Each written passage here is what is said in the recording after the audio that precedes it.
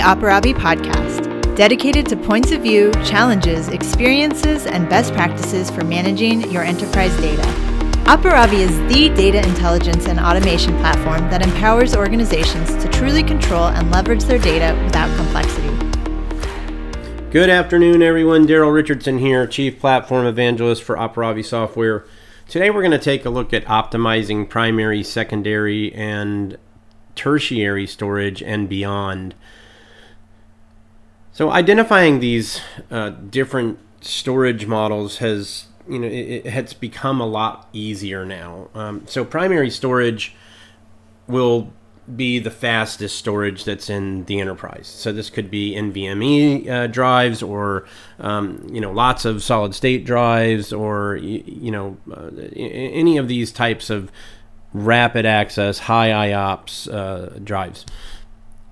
The secondary drives today are usually consist of a hybrid type model. In other words, some SSD drives, some spinning disks, 15Ks or 7200 RPM drives, that are all in the same appliance, that would make the secondary storage more effective, since you can utilize your SSD stuff, which is still pretty fast, and then tier that down within the same appliance onto spinning disk.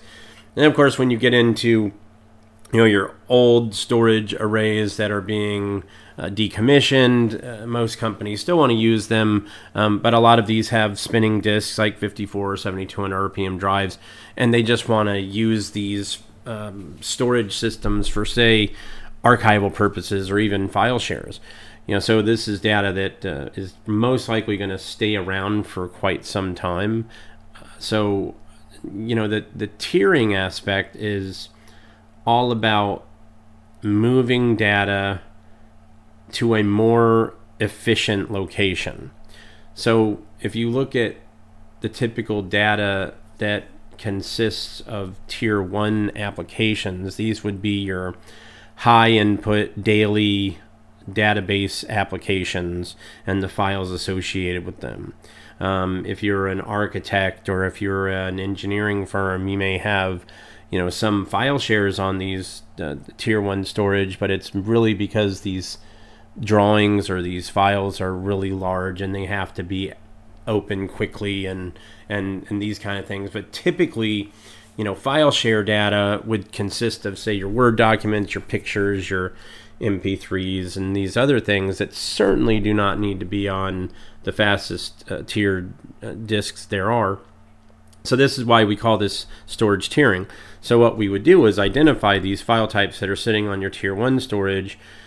In most cases, this is done by an age of a file. So the staleness of the file, or let's just say anything that's older than a year that hasn't been touched or accessed or modified, then we would tier this to a second tier storage or even a third tier storage, depending on the type of file it is and the reason why we're moving it. Like I said, if you're going to store archival data, and this is literally for compliance purposes because you have to keep it for this long, then store this on the most inexpensive drive space you can find. And these would typically be your 5400 RPM spinning disks, or even the cloud storage is perfect for retention data. So why it's important, there's many reasons why it's important, but I can specify one in particular, is backing up that data on your tier 1 storage is very expensive.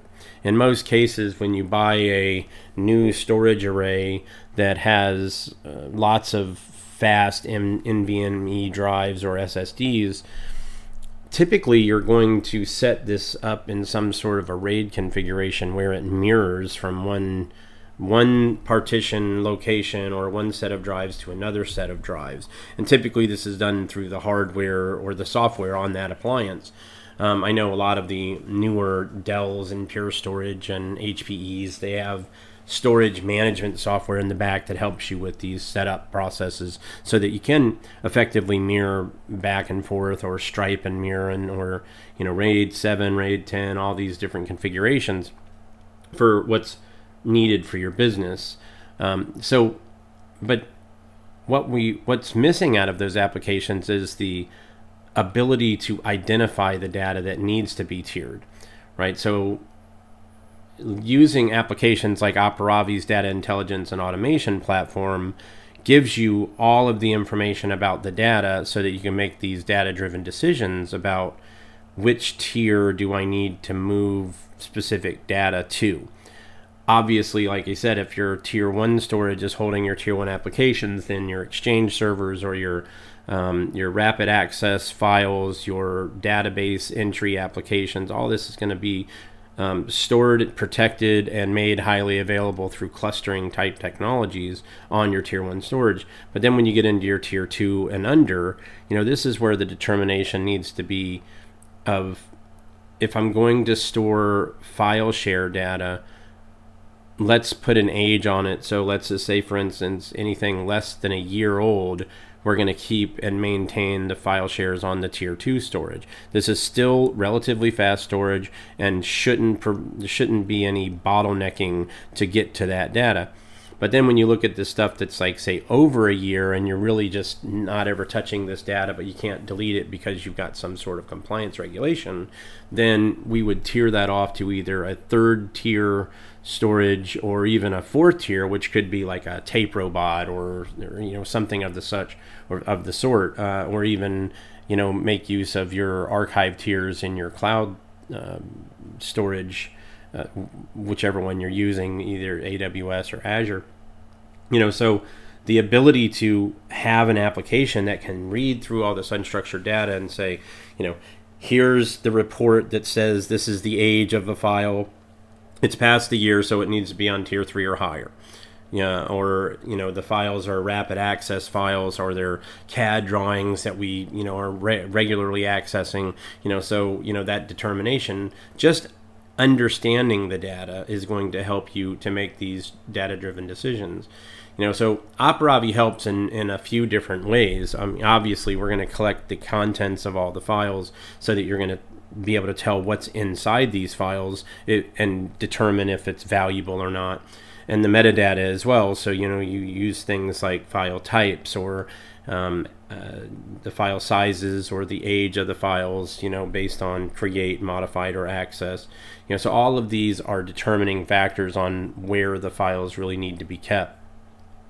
Other things, though, that Operavi's platform provides is over 140 different global classification policies. So as we're reading the contents of these files, we're also applying classification tags to each of these files as well. So any of your HIPAA stuff or your GDPR or your CCPA or FINRA or SEC or CJIS, criminal justice stuff, any of that stuff that needs to be protected and, protected shares where you're limiting access, but you still need to maintain a retention record schedule for this. We can help to identify that information and make those determinations on where I should store it or what types of storage is best for this type of data to live out its life cycle. And at the end, obviously, the defensible deletion aspect of this is providing your audit trail that you kept files as long as you need to. I did move them. I didn't delete them. I moved them from maybe a tier 1 or 2 down to a tier 3 or 4 or higher. But I'm still retaining copies of these files that are accessible for my compliance teams or audit teams or any of these other teams that need to be accessing that information. However, I've removed it from my tier 1 backup schemes as well, which also leads to a reduction in backup licensing. If you're able to get rid of 60% of your information based on the age and you're tiering it off, well, obviously you're going to save on your backup windows and your backup licensed amount. Also with your clustering amounts, if you're clustering, drives, that may contain shares or whatever, it's potential that, some of these shared locations are going to be the storage aspect for the cluster, so you would certainly benefit by removing all the old or stale information that can't be simply deleted, but we need to keep it, but moving it off of that tier 1 storage. Look, in closing, in order to make proper data-driven decisions, you have to have the knowledge behind you that allows your organization to understand the data that you have. The process of data tiering is made significantly easier when you have automation in front of it, where it says, I'm going to look at these files based on these policies, and I'm going to move these files accordingly based on their classification and their age, or any other criteria that your organization sees fit in order to manage data more effectively.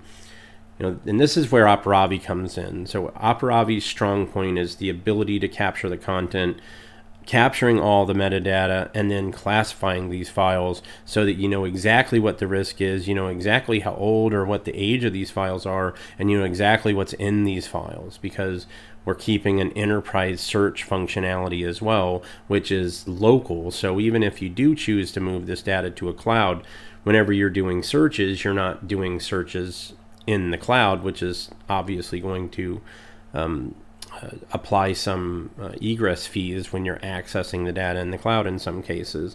So all of those searches or whatever can be done right on the Operavi system without actually incurring these egress fees. So the ROI can be immense if you're just doing a search of your AWS shares. All of that data is considered an access. So take advantage of Operavi's data intelligence and automation platform. It's amazing the knowledge that you're going to learn by collecting the contents and the metadata, and then running your reports and just seeing what you have, and then making these data-driven decisions about where I need to store this information. So hopefully we all learned something about storage tiering today. Stay tuned for more podcasts. Obviously, you can go to www.operavi.com and click on our resources tab, and you can access webinars, podcasts, and other great content as well. So I appreciate you guys listening, and everyone have a great day, and we'll talk next time. Thank you for listening to the Operavi podcast. For more information, see operavi.com or contact us directly via email at info@operavi.com. You can also follow us on LinkedIn and Twitter for the latest news, tips, and insights on data intelligence and automation. We'll be back soon with more, so if you enjoyed today's episode, please subscribe, rate, and review, or share with a friend or colleague. Thanks, and see you soon.